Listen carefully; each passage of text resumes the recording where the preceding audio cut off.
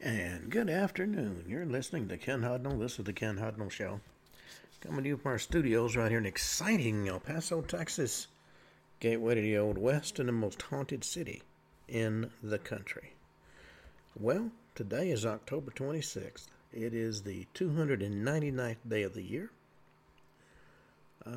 66 days until the year's over with. And we'll start a new one. Well, holidays and observances. National Pumpkin Day. Accession Day. Austrian National Day. National Chicken Fried Steak Day. National Day of the Deployed. Been there, done that. National Financial Crime Fighter Day.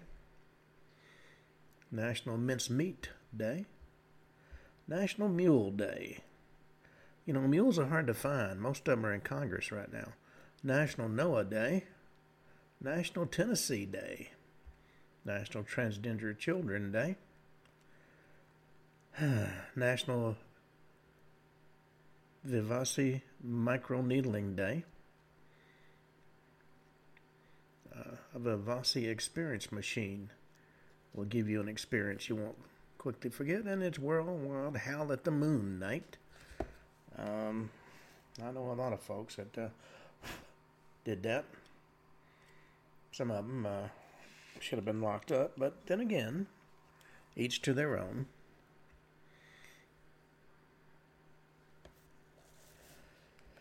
All right, in 1185 AD, the uprising of Asin and Peter begins on the feast day of St. Demetrius in Thessalonica and ends with the creation of the Second Bulgarian Empire.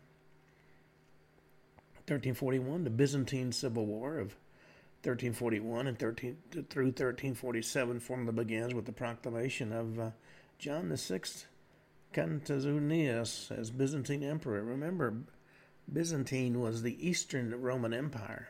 The Roman Empire was so big, they divided it into two, the Western, based in Rome, and the Eastern, based in Constantinople.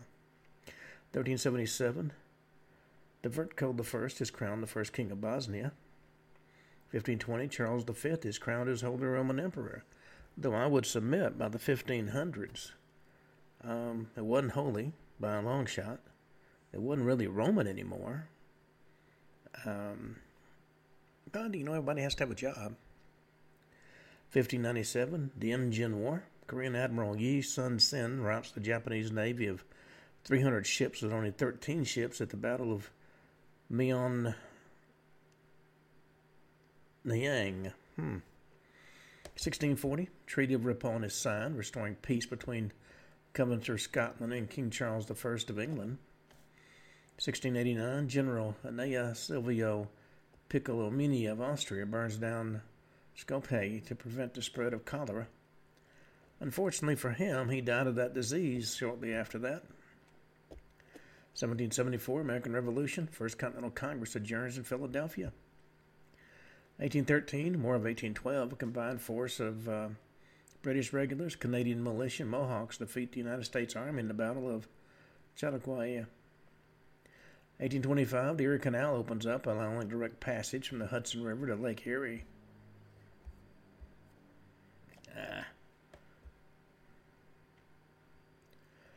1859, the World Charter Storm kills at least 800 people in the British Isles.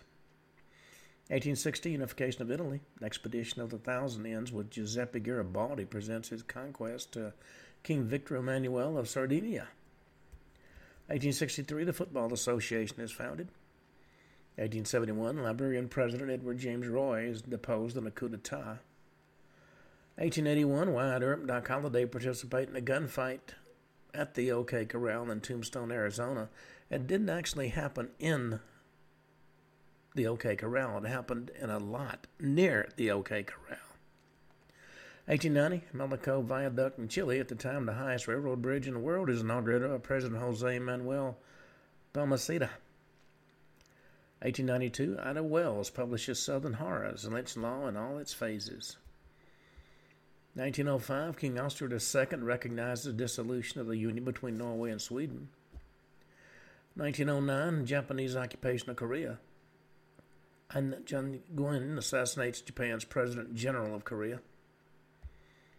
1912, First Balkan War. The Ottomans lose the cities Thessaloniki and Skopje.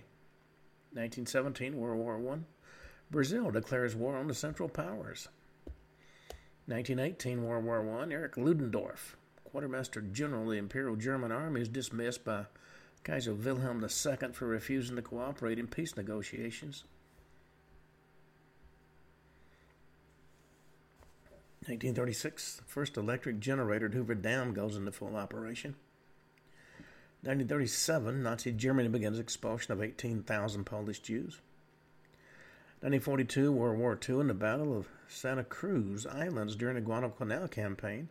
One U.S. aircraft carrier sunk, another carrier is heavily damaged, with 2 Japanese carriers, 1 cruiser being heavily damaged. 1944, World War II, the Battle of Leyte Gulf ends in an overwhelming American victory. 1947, partition of India. The Maharaja of Kashmir and Jammu signs the Instrument of Accession with India, beginning the Indo-Pakistani War of 1947 and the Kashmir conflict. 1955, after the last Allied troops have left the country and following provisions of the Austrian Independence Treaty, Austria declares that it will never join a military alliance. 1955, Ngo Dinh Diem proclaims itself president of the newly created Republic of Vietnam.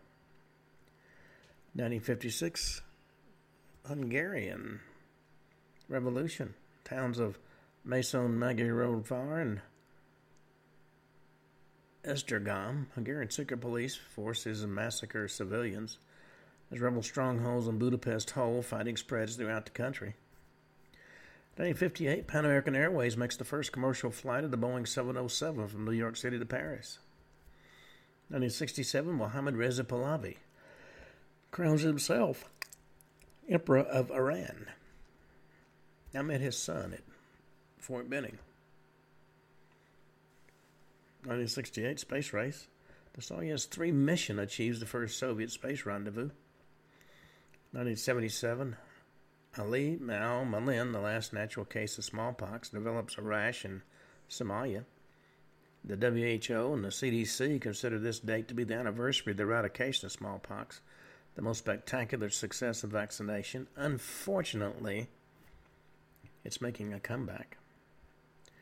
1979, Park Chung-hee, president of South Korea, is assassinated by Korean CIA head Kim Jong-il. 1985, the Austrian government returns ownership of Uluru to the local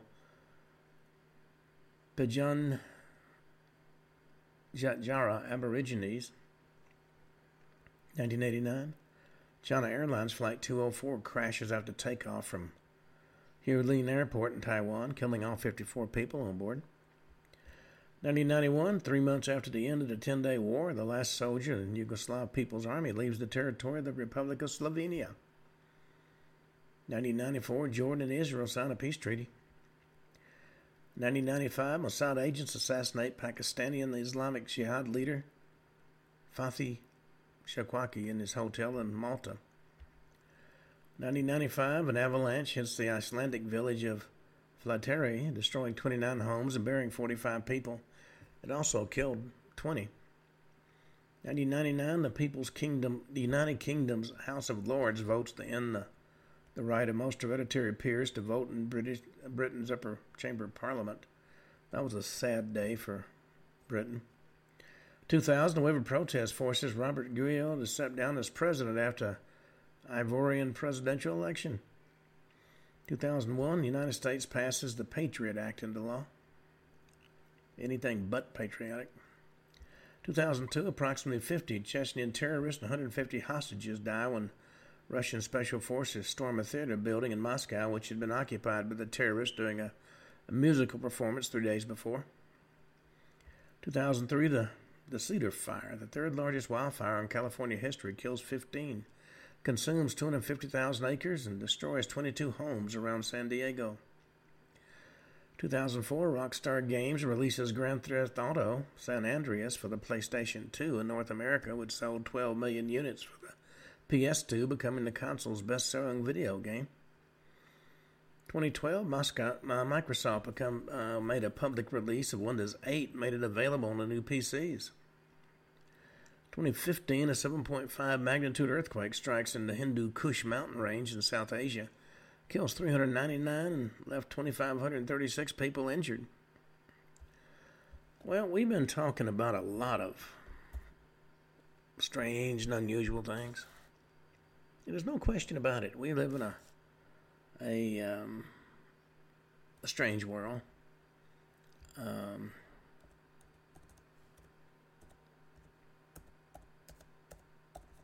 We've got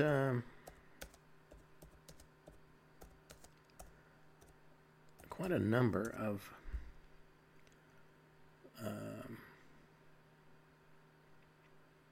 things I want to cover. You know, this year we're facing multifaceted threats from foreign terrorist organizations, ISIS, Al-Qaeda, Iran,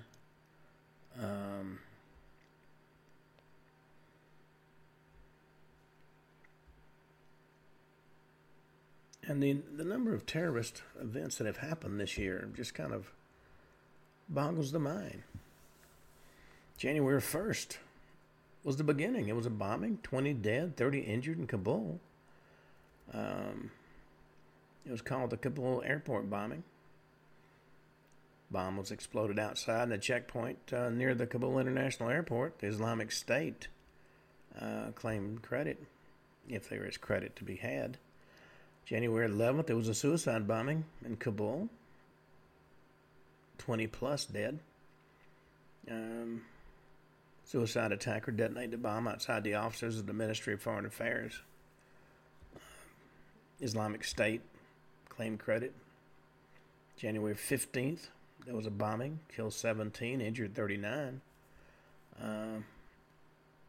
Kasindi, North Kivu, in Democratic Republic of the Congo.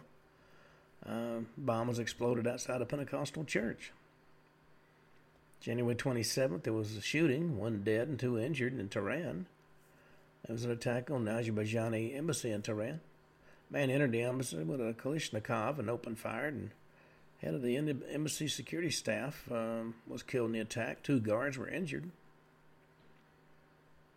January 27th, another mass shooting. 8 dead, 3 injured in Jerusalem, East Jerusalem.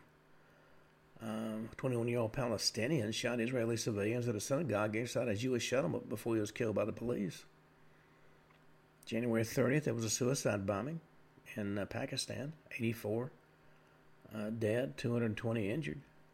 Suicide attacker detonated a bomb during afternoon prayers inside a mosque in the police lines area. A significant number of the casualties were actually police officers. February 17th, shooting, suicide bombing. 4 killed, 16 injured in Karachi, Pakistan. It was the Karachi police station attack. Militants with automatic weapons, grenades, and suicide vests attacked the heavily guarded Karachi police office. When the attackers blew himself up in the building, 2 others were killed by the security forces. What do you accomplish with a suicide bomb? I've never understood the philosophy. March 6th, another suicide bombing. 9 dead, 13 injured in Pakistan. Suicide bomber on a motorcycle targeted a van carrying a Balochistan constabulary personnel. April 2nd, improvised explosive device bombing. 1 dead, 42 injured in St. Petersburg, Russia.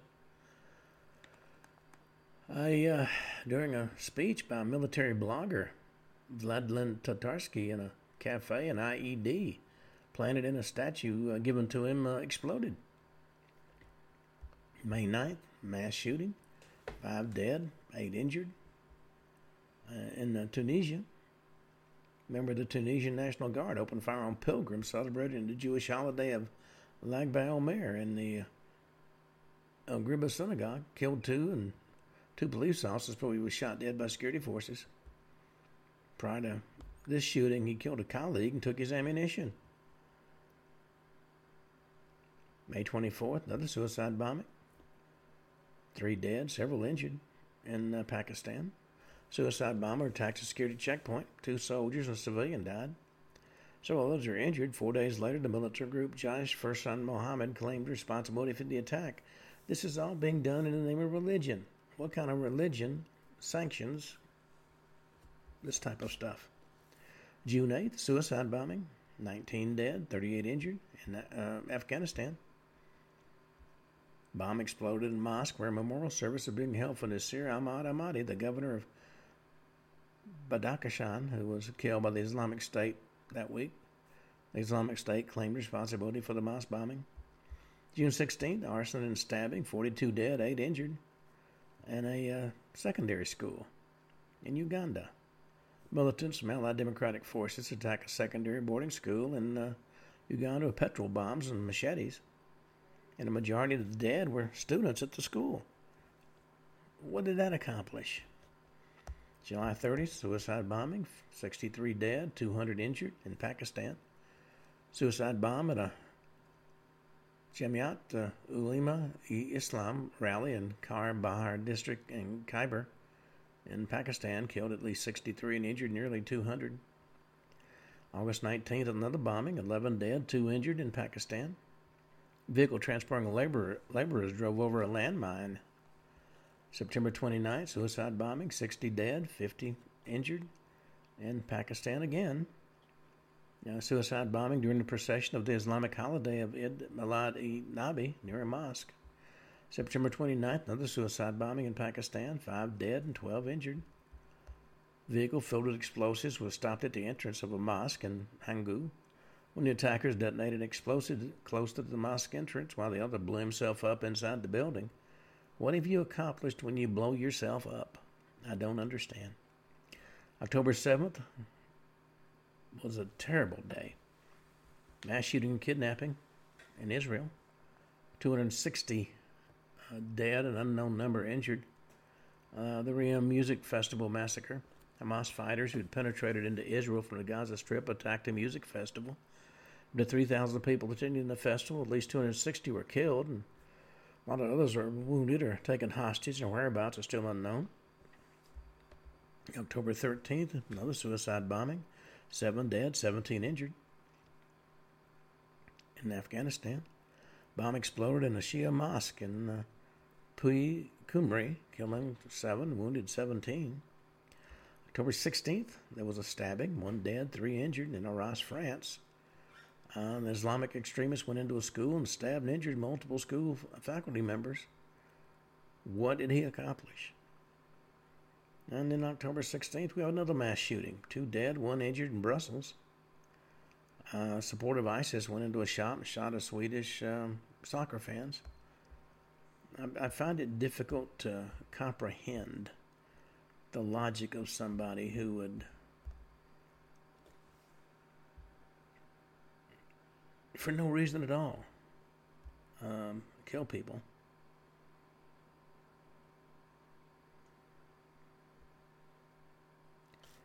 In this country alone, we have a rising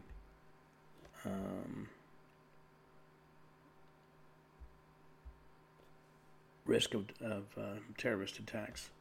And I understand there was one in California. I don't have a lot of information on it yet. And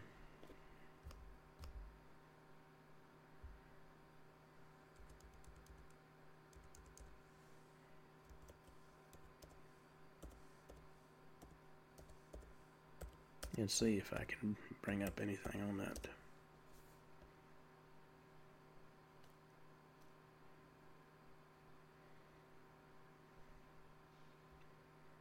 Yeah, let's see.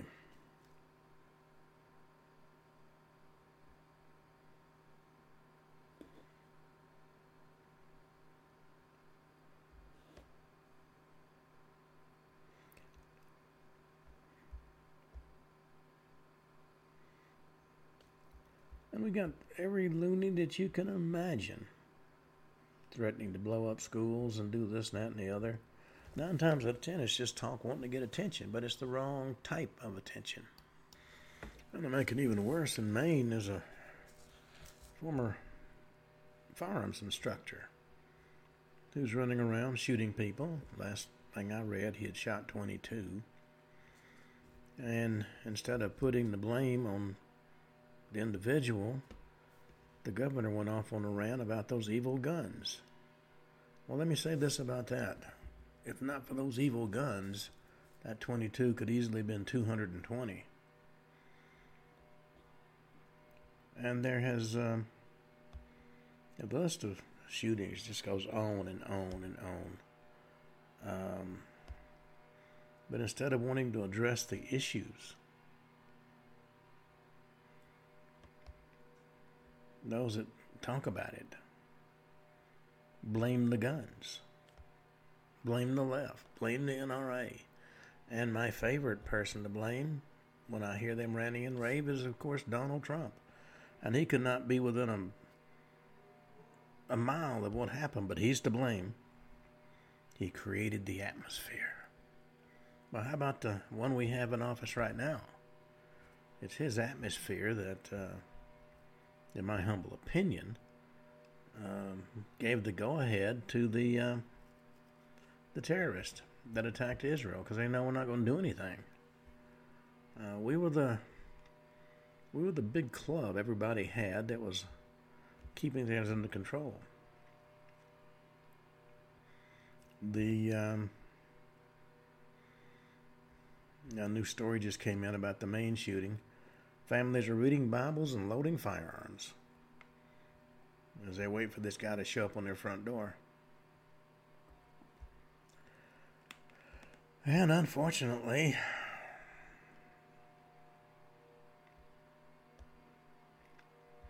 nobody seems to really know which way to go in dealing with him.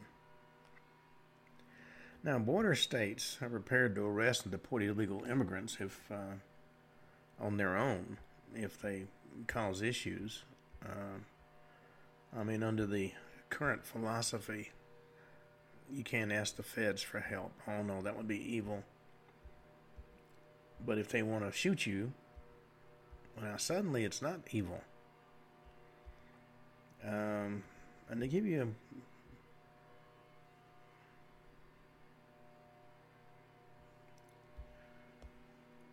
another story. 11 guns, including automatic weapons, were found stashed in food wrappers, board game boxes, and the walls after a 17-year-old credit card thief was captured during a boozy birthday bash at a Airbnb turned machine gun B&B. Credit cards were reported stolen from a resident of Shoreview, Minnesota, led to the suspect at the B&B, where police said they were shocked by the number of guns they found. Now, 11 seems to be a little excessive. And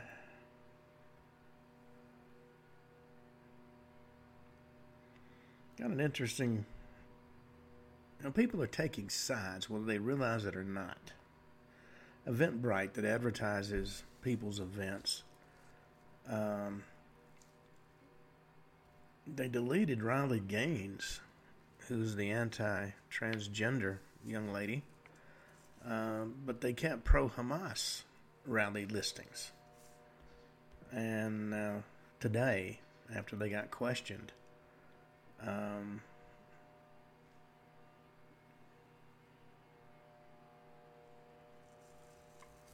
they said they're not listing the pro-Hamas events.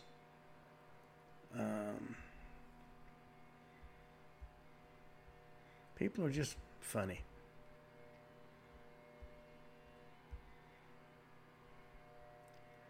Well, let's see what else we got. We've been talking about the occult. And that word, even though people put all kinds of meanings to it, simply means hidden. And, one individual who kind of, the poster child, if you will, for the occult was Nostradamus. He was recently hailed as the author of the Gospel of Doom for the modern age. Michel de Nostradam, or Nostradamus as he's been known. He's had a checkered reputation over the years. Born in the French town of Saint-Rémy-du-Provence as the end of 1503. One of at least 9 children born to a notary father and a mother from whom he could claim a family history in medicine. But his name has become synonymous with mayhem and catastrophe both during his lifetime and after. And although the details of his life are generally disputed, it's generally assumed he began his professional life at the University of Avignon, although it was brought to an abrupt end in 1521 due to the spread of the plague in that city. This opened up new doors for this young man, and if reports to be believed, he didn't waste time.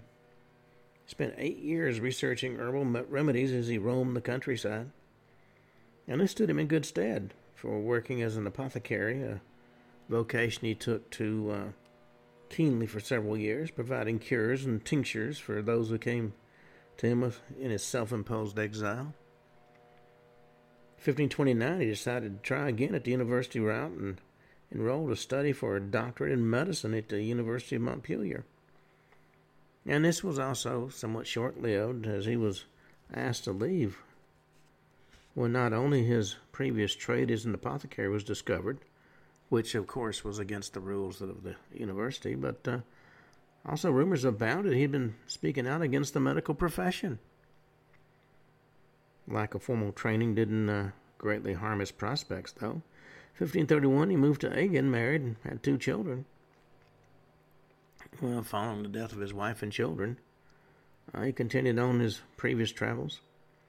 During this time, his reputation as a healer of plague was established, although there are little evidence that his attempted cures in either Marseille or his native Salon de Provence were successful. Before in 1547, he settled once again in his hometown. There he married for the second and final time. His new wife, a widow of wealth, who bore him 6 children during their time together. His first official dabbling with the occult and connected subjects came in the mid-1500s when he produced the first of a long run of annual almanacs of predictions and weather forecasts, capitalized on the popularity of this new craze, and his work catapulted him into the limelight. He soon found himself catering to the prestigious, building up a client base that prized his ability to produce personalized predictions. And despite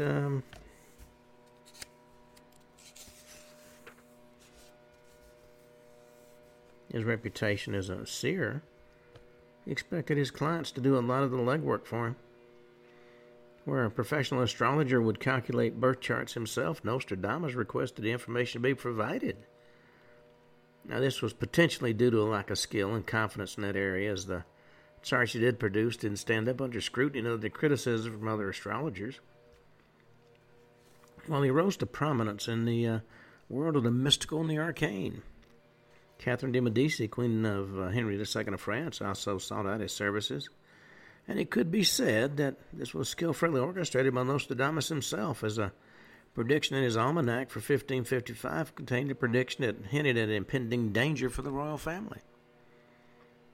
Understandably worried by this and believing wholeheartedly in the power of such predictions, the Queen summoned him to Paris in 1556, and during a meeting commissioned horoscopes for her children, including the future kings of France, Charles IX and Henry of Anjou. Nostradamus is said to have predicted the rise of Anjou, something that must have carried great satisfaction for Catherine, especially as her son was at that time only 6th in line to the throne. Well, they met again some years later when Nostradamus was an old man in his native Salon de Provence itself.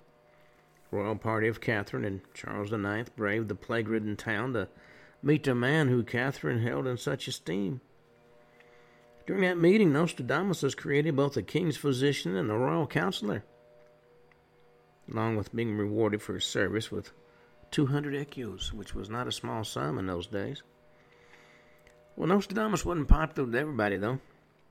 There were those who denounced him and called him a liar and a fake, and some even went so far as to declare him insane or outright evil.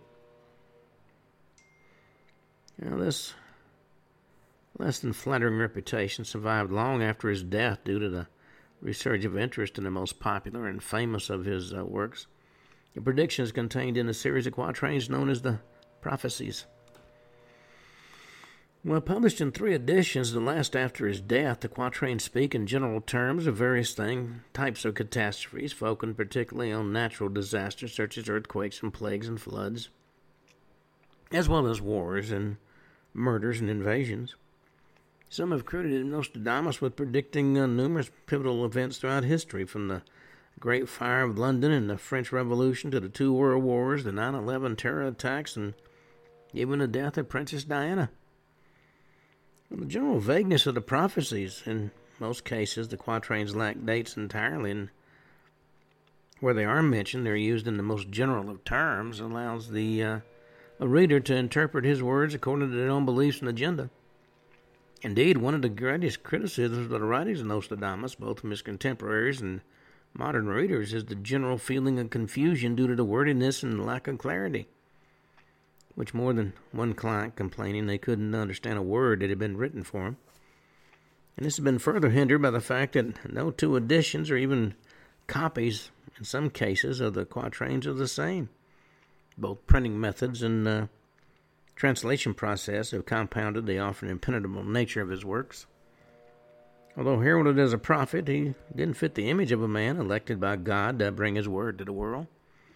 In fact, when a term Nostradamus used in relation to himself, he actually refused that claim on more than one occasion, in print. The label prophet ascribed to him by his supporters, much like that of doctor, which was used by him on several occasions, despite the fact he never achieved a degree in medicine, did more to enhance his status and hinder it. Would have been a much less worldly man than Nostradamus, who would have spurned the benefits from such an association. It's been said he worried for his reputation and even his life on occasion. Some sources maintain he feared the might and power of the Inquisition itself, although this has been disputed by a number of historians, as it was religious differences rather than the occult belief or practice that led to his brief conflict with the church in Agen in 1538. There have also been several practices attributed to Nostradamus through the ages to enhance his occult status, but assertions made he was adept at fire and water gazing. Well, these claims, though, can't be substantiated by any historical sources. Instead, form part of the ever-evolving myth that surrounds him. And there's little evidence to support accusations of secret adherence to Protestantism or any hostility toward the Catholic Church. It should be noted his writings contain no censure of the Church, and he was favored by Catholic leaders such as Catherine de' Medici, his client base being drawn from a varied mix of Protestant and Catholic backgrounds. Well, by the mid-1560s, the elderly Nostradamus was not in good health, suffered increasingly from gout and dropsy. Maybe sensing the end was near, he set his affairs in order, provided for his wife to live comfortably in the event she should remarry, and leaving provisions for his children after his death. And that wasn't done a moment too soon. On the night of July 1st, 1566, according to legend, he went to bed with the chilling prediction to his secretary he wouldn't be alive come morning. Well, this time he was right. He was discovered dead the next day, exactly as he predicted. Well,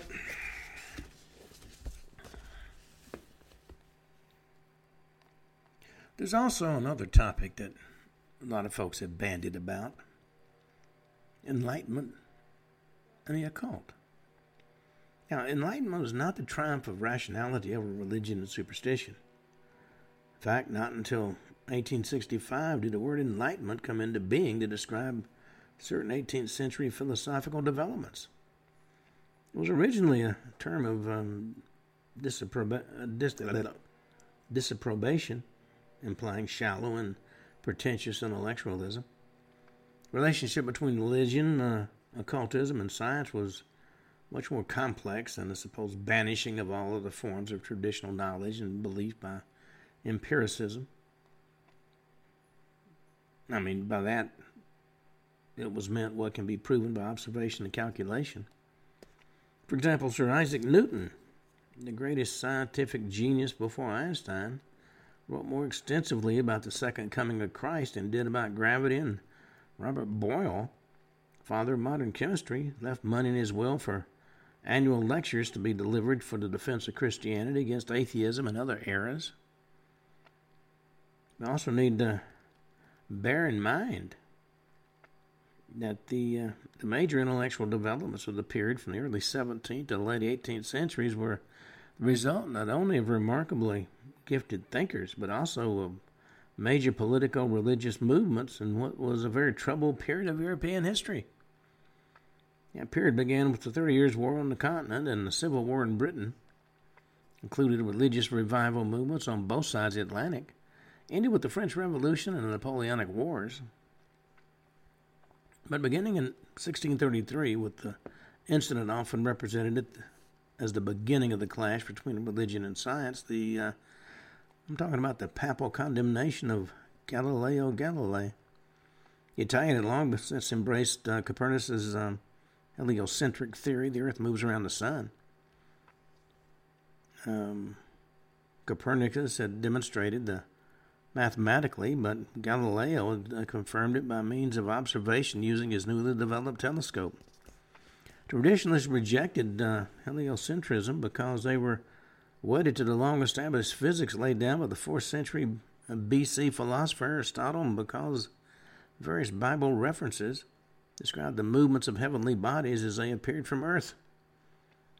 And we still think of the sun as rising in the east and setting in the west, even though we know that actually our planet that moves. Most of our 17th century ancestors are perfectly obvious the sun did the moving. As for Copernicus, apparent contradiction of the Bible, Galileo agreed with a prominent cardinal who observed the Bible teaches us how to go to heaven, but not how the heavens go. And that was absolutely correct. And all this would have remained within the realm of scholarly debate had not the Pope come down firmly on the side of the traditionalist. Threw the weight of the church behind the Aristotelian view. And what was at stake wasn't a theory of astrophysics with the authority of the Pope.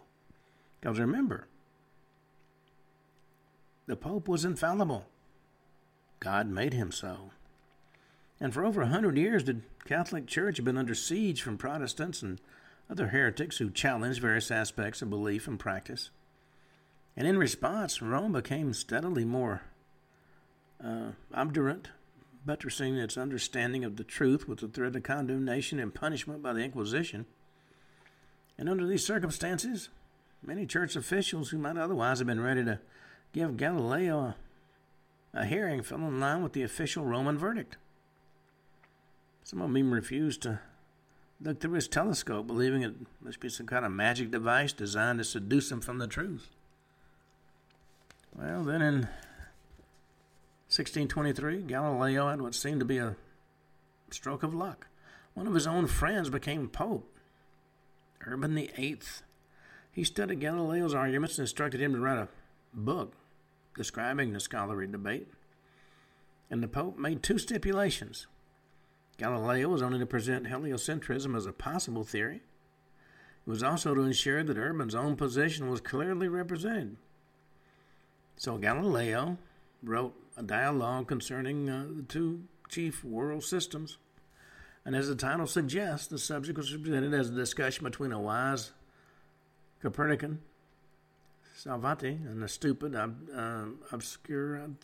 obscurantist Aristotelian. Simplicio, the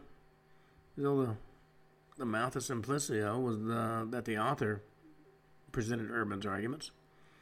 Pope is furious, summoned the old man, now in his 70s, back to Rome to face a charge of disobedience. You couldn't disobey the Pope because he spoke for God. He summoned the old man, as I said, and of course, Galileo was found guilty. Though 3 of his judges refused to sign the indictment, he was obliged to confess publicly he believed everything taught by the Holy Church. His sentence to perpetual imprisonment, which would likely have killed him off quickly, but this was commuted to house arrest in his own house. Well, about the time he was clashing with its ecclesiastical authority in Italy on the other side of the Alps, conflict of altogether more terrifying and wide-ranging proportions was taking place. Between 1626 and 1631, parts of Germany were in the grip of witch mania. Sporadic outbreaks of persecution weren't that uncommon in both Catholic and Protestant territories. Earlier one in Bonn was described by a contemporary and using the words, "there must be half the city implicated," for already professors and law students and pastors and canons and vicars and monks have been arrested and burned. Chancellor and his wife and the private secretary's wife are already executed. Students and boys of noble birth of 9, 10, 11, 12, 13, and 14 have been burned.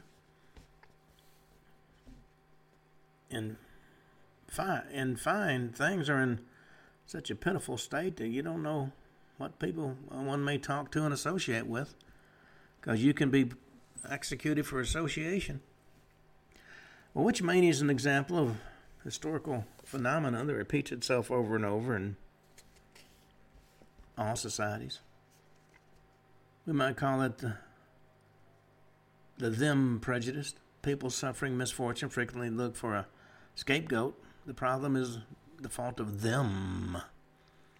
Them might be Jews, the government, the communists, the EU, foreign immigrants, whoever happen to be the current focus of community or national hatred in the confusion and terror engendered by the 30 Years' War, for example. Hundreds of towns and cities were destroyed. Farmland was trampled by foraging armies. Millions died from disease and starvation as well as military combat. In fact, Germany lost a quarter of its population. Well, with such manifest evil stalking the land, it wasn't altogether surprising sufferers looked for scapegoats and sought to purge their communities of them. In fact, Elias Ashmole was an example of the educated Englishman whose tastes were Catholic and who can't be pigeonholed as a friend or enemy of the occult. There were many such. He went to London in 1633, became a solicitor, and applied himself assiduously to building a fortune by cultivating the right people. He supported Charles I during the Civil War and joined the royal court in Oxford. While he was there, he took the opportunity to extend his education, his wide-ranging studies, embracing mathematics and physics and astrology and alchemy and magic. He was a staunch Church of England man who held off all nonconformists in contempt. But he became a Freemason in 1646 and probably also flirted with Rosicrucianism. While designing his coat of arms, he surmounted the shield with an image of the god Mercury, supported by figures representing the twin constellation Gemini. His chosen motto, Ex Uno Omnia, all comes from the one, indicated his fascination with the Hermetic tradition. Court favor and financially advantageous marriages enabled him to amass a huge collection of books and prints and coins and medals and curios he bestowed on the University of Oxford, which in 1669 awarded him a doctorate in medicine. Well, how far his own knowledge merited the accolade is not altogether clear. If you know the right people, knowledge doesn't matter. On one occasion, to cure an ailment, he hung 3 spiders around his neck. His ardent, if dilettanteish pursuit of knowledge assured his undying fame by the establishment of the Oxford Museum that became his name, that bears his name, probably the first such to be open to the public. Now, he was by every stretch of the imagination, he was an opportunist. Folklore provided lurid descriptions of black magicians and their activities. Widely believed that Satan summoned witches and wizards to attend Sabbaths, where blasphemous travesties of Christian worship were enacted and sacrifices were offered. Those called to such assemblies flew through the air to be present. Now, none of this had any part in Christian doctrine, but since the Bible endorsed belief in spiritual conflict between the powers of good and evil, little, if anything, was done by the church authorities to challenge such stories. Among the intelligentsia opinions were divided. Some men of science, such as Robert Boyle, accepted the common conviction that witches existed when league with the devil. But there was, in fact, a growing skepticism, not only about the more bizarre accounts of occult activity, but also about the very existence of witchcraft. Samuel Harsnett, cleric who eventually rose to Archbishop of York, wrote a treatise condemning clergy who called out exorcisms. Gave it his opinion that people who have had their brains batted and their fancies distempered with the imaginations and apprehensions of wizards and conjurers and fairies and all the lymphatical chimera. He said, I find to be marshaled in one of these 5 ranks: children, fools, women, and cowards, sick or black melancholic discomposed wits. Other critics, while debunking the more lurid accounts of occult activity, were cautious about declaring witchcraft didn't actually exist. Not only were they anxious to avoid being tarred as heretics, they didn't want to be seen as at odds with the law, for most European states had anti-witchcraft legislation in place. And again, the prevailing philosophical framework in which post-Renaissance debate took place made it difficult for radical thinkers to deny the possibility of magic. And it was taken to unbelievable extremes. Matthew Hopkins, the witch finder general, was responsible for the death of hundreds of women. Clearly, he was not a fan of women.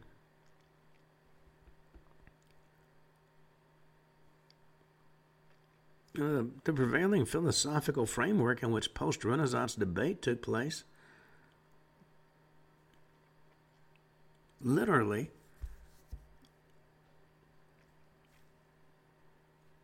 predisposed people to believe what the powers that be wanted you to believe.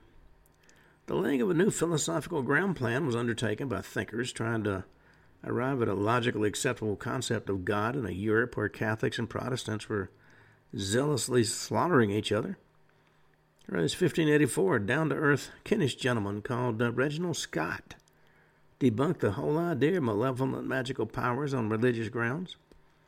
In his discovery of witchcraft, he argued that an all-powerful God wouldn't allow any human agent to exercise spiritual powers. Witches, according to Scott, belonged to one of 4 categories. Some were some victims of malevolent neighbors, some were self-deluded, some were deliberate fraudsters making money from phony charms and potions, and the rest were genuine. I mean, they sought to inflict harm by supernatural means, but any success they achieved was attributable to chance or to some sinister means such as poison or what we now call autosuggestion. Scott's skepticism gradually gained ground among thinking people. And what's surprising from a modern viewpoint is it took so long. In the 17th century, a new brand of philosophers emerged who applied their own kind of solvents to the common belief in black magic. Men like René Descartes, Thomas Hobbes, Baruch Spinoza, all pondered the existence and nature of God and came to very different conclusions. Common ground they shared was a mechanistic concept of the universe. However it came into being, it operated according to strict rules. And those rules were informative about the one who devised them, or indeed such a being, if indeed such a being existed. One byproduct of this understanding of the cosmos was that it couldn't have been changed from within.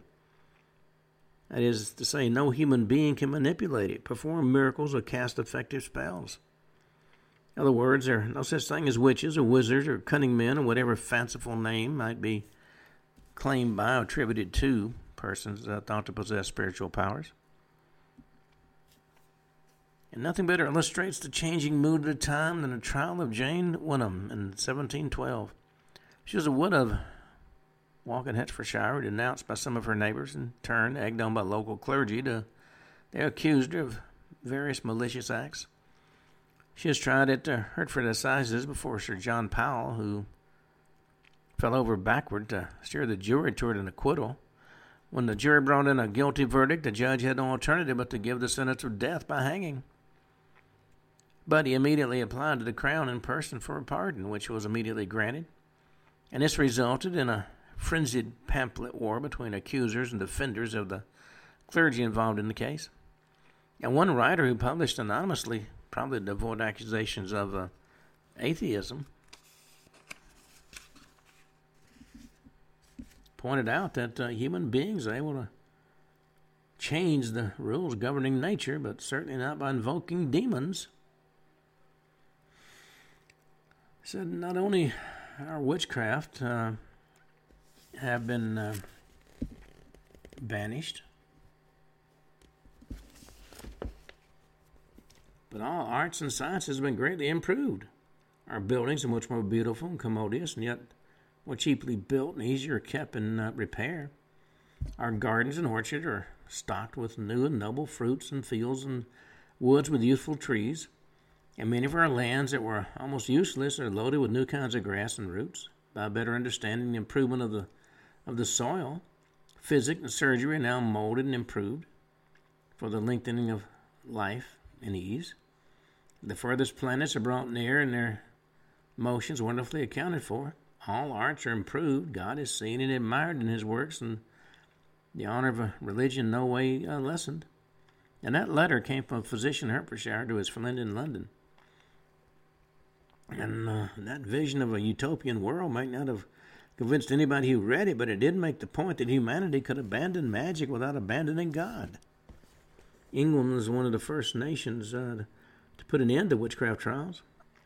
And though unofficial lynchings did sometimes occur, the last legal conviction took place in 1716. It would be another 66 years before the last European state, that was Switzerland, abandoned the witchcraft prosecutions. And the author of a letter from a physician cited the diffusion of scientific knowledge as a fundamental reason for overcoming superstition and the greater welling of being of society. And there was a lot of truth in this assertion. One of the hidden revolutions that took place in the second half of the 17th century was education became fashionable. Between the end of the 30 Years' War and the beginning of the Napoleonic Wars, Europe enjoyed a century and a half of relative peace. And this enabled the more affluent members of society to concentrate on acquiring the arts of civilized living. That was the age of the Grand Tour. The scions of wealthy English families were dispatched to the continent for 3 years or so to learn foreign language and discovered foreign culture and study with some of the leading intellectuals of the age. More inquisitive and acquisitive travelers have returned with cartloads, sometimes shiploads of souvenirs, paintings, sculptures, books, very scientific specimens, which to adorn their mansions and impress the friends, and sometimes they brought back wives. Parallel development was the foundation of academies where gentlemen of leisure met to discuss all aspects of science and the arts. In 1636, the Parisian Academy was established, and in 1666, this developed into the French Academy of Science. 1662, the Royal Society of London for improving natural knowledge came into being, and as the name indicates, it enjoyed active and royal patronage for the new king, Charles II. Similar learned bodies are set up in Berlin and other European centers. Here, members delivered lectures, debated, and performed experiments. They wrote reports of their proceedings, which were circulated to other members of this intellectual elite throughout Europe. But such societies didn't exist didn't only exist in major cities. Leaders of rural society who liked to think of themselves as culture had set up regional debating societies. 1710, certain Lincolnshire gentlemen, the clergy, established the Society of Gentlemen for the supporting of mutual benevolence and their improvements in the liberal science and in polite learning. Among those invited to address this meeting was Sir Isaac Newton, Sir Heinz Sloane, the president of the Royal Society, whose collection later formed the nucleus of the British Museum, Reverend William Stukeley, an antiquarian, celebrated archaeological pioneer in both Stonehenge and Avebury excavations, and poets Alexander Pope and John Gay.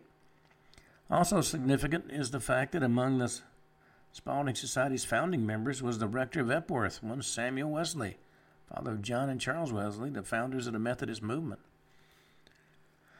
Well, we can now associate the Wesley brothers with the religious revival of the mid-18th century, together with its sister movement, the Great Awakening led by George Whitefield in North America.